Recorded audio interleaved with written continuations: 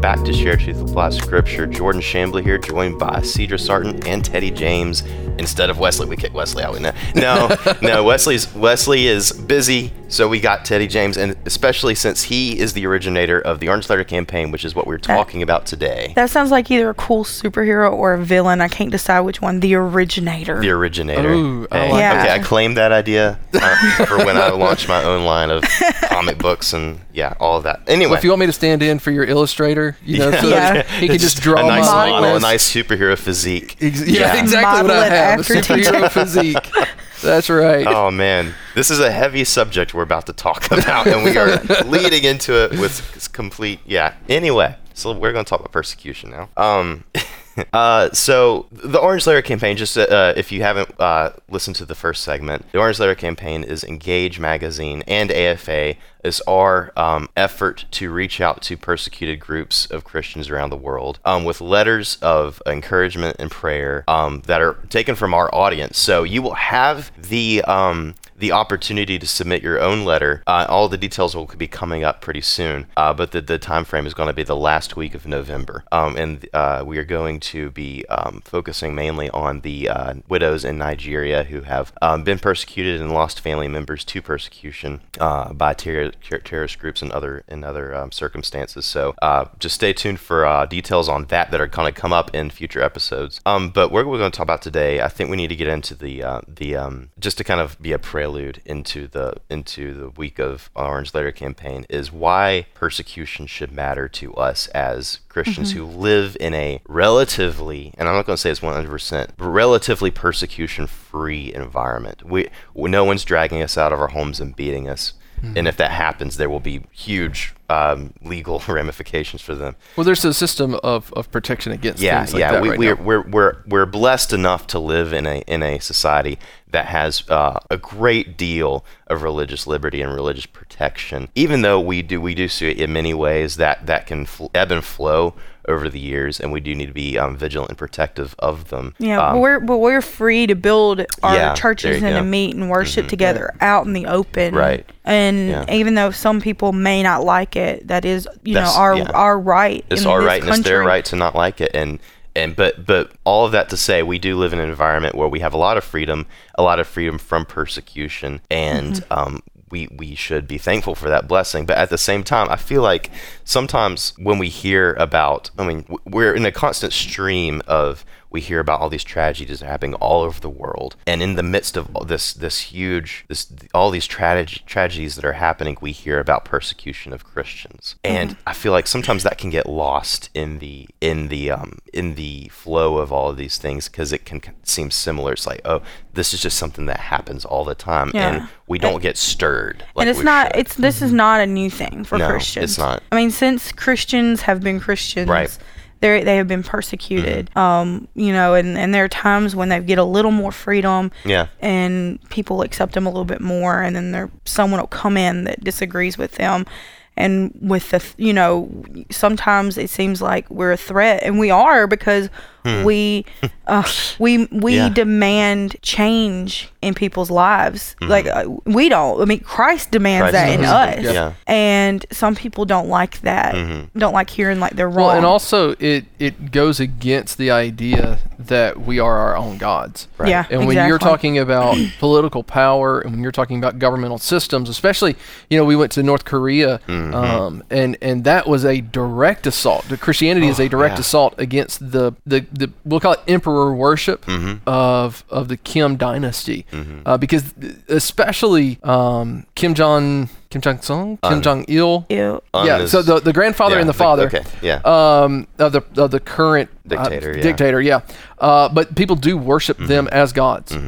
Christianity is a direct threat to that, and the government sees it as that direct threat, and that's partly why they persecute it so much. Yeah, it is a direct assault against everything. Honestly, against everything we are as humans. Right. Because we want not only we have these gods like in other countries they worship their dictators as a god, or in some cultures they just have outright false gods that are just complete fictions. But everyone at some point in their life worships themselves. And Christianity is a direct indirect opposition to that. It's a demand that the king of the universe be the priority and on the throne of every human heart.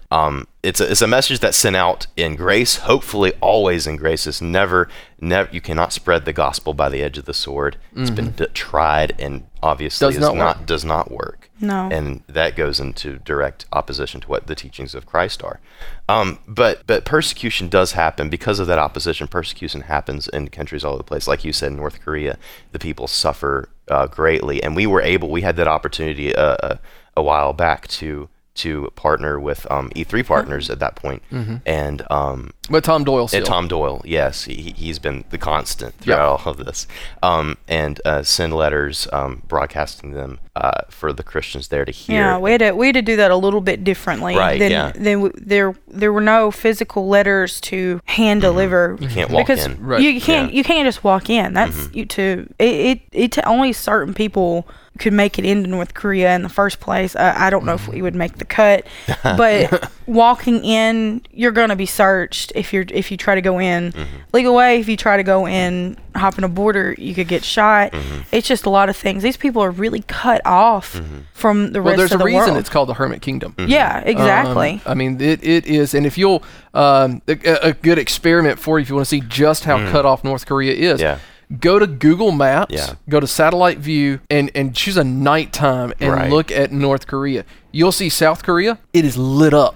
I mean, it's South Korea. Prosperous. You'd have China, right? China is, I mean, we won't say, well, they are prosperous in certain areas, but still, electricity lit up in the night, and then you just see this black hole, and that's North Korea, because there just is nothing. Yeah, but the point is that these people could not be caught with a physical letter in their hands. That's very dangerous to them, and could possibly, I mean, it could get them killed, or it could get them in prison for 3 generations. So if you would go to jail, and not only that, but your kids or grandkids or maybe your parents or grandparents, for life, go to prison, and just for having this letter in your home. So we kind of had to go a little differently with how we delivered them, and had a radio broadcast over the border. So that was one of the ways that we were able to serve. And it's so cool too how that happens, because the government basically issues these radios. North Korean government will issue these radios, and they're set to a frequency. So it's not like you can, have country music or R&B and you can choose. They won't allow that. No, it is government propaganda, all and only. But every once in a while, Christians in South Korea can kind of hijack that frequency and overpower it, and then they can basically proclaim the gospel for a few minutes. Wow. But what also happened is there are people who have escaped from South Korea. Not many. North Korea? From North Korea into South Korea.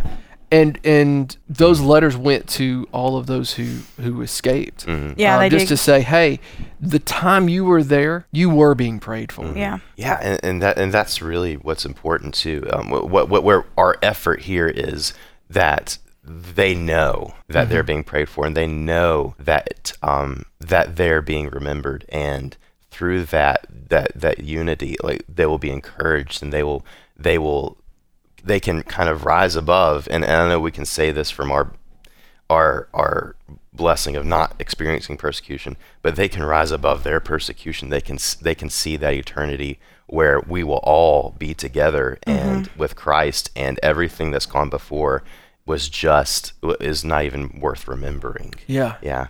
And so that's really what the vision of the Orange Letter campaign is. And it's a vehicle for Christians to come together in the reality of persecution, and to extend a hand of fellowship. Yeah. So and next time, whenever you see that on TV or in a magazine, you hear the story of somebody that was killed or imprisoned for their faith, know that there that there are ways that we can reach those people and let them know that they are being prayed for, and we love them, and just And when you're thinking about how to write your letter, really dig into scripture and pray specific scriptures over these people that if you don't know what else to say, take in the words inspired by God is a good way to go about it. And that's a good point too. Like, this should remind us not only of the blessing that God's given us and the opportunity that He's given us to live in a country like we do here in America, but also this should remind us to dig into the Word and not take these things for granted. Because these people, I've heard stories of in countries such as China where they'll have a page of the Scripture and they will cherish it. Yep. And you look at our bookshelves and how many Bibles do we have in so many different translations, and some of them are study Bibles, and some of them are helpful. And you even have a lot of families have the big white family Bible that's just sitting on the table. What we have is amounts to an embarrassment of riches, and they are ignored. Yeah. They're gold cups that sit up in the cupboard and collect dust because nobody can use it, or nobody wants to use it. Right. Wow. And so we live in that kind of privilege. It should remind us to not take these things for granted, and be an encouragement to us as well to go closer in and to draw nearer to Jesus through the means of grace that He's given us, and using in the overflow of that. If you want something to fuel your writing of an orange letter, if you want to do this with us, dig into the Scriptures, pray, spend time with other Christians, talk about these things, talk about your soul, talk about their souls, and persecution, and the overflow of that. If take advantage of what God's given you, and that will be the encouragement that these people will receive. Give them, don't hold back. If you're going to write a letter to someone who lives in persecution, don't hold back what God has given you. Give it freely and give it as fully as you can, and really dig into the riches that He's given you and take advantage of that. Amen. Yeah. I couldn't have said it better myself. Okay. You're really good. Well, we do have a minute left, so somebody needs to finish. No. Somebody needs to finish. No. I just want to say thank you, TJ, for stopping in. Thank you so much. Yeah. Coming back. It was my privilege, guys. I appreciate it. I appreciate the invitation. Yeah, we hope to do this again sometime soon. And honestly, if y'all missed a lot of this, he's the one who thought of the Orange Letter campaign and honestly Engage magazine itself. So we owe a lot of this to his mind. And thank you to Tom and Tom Doyle and Tom Josh. Jr., Tommy, and Josh. The whole crew. So check out Uncharted. What is it? Uncharted.org. I believe it is, but we'll have it in the show notes as well. So if you enjoyed this, thank you for watching. Thank you for listening, and just stay tuned. The last week of November is when we're going to have our next Orange Letter campaign. We're going to have more information about that as that gets closer. So thank you for listening, and remember to continue to share truth and apply Scripture.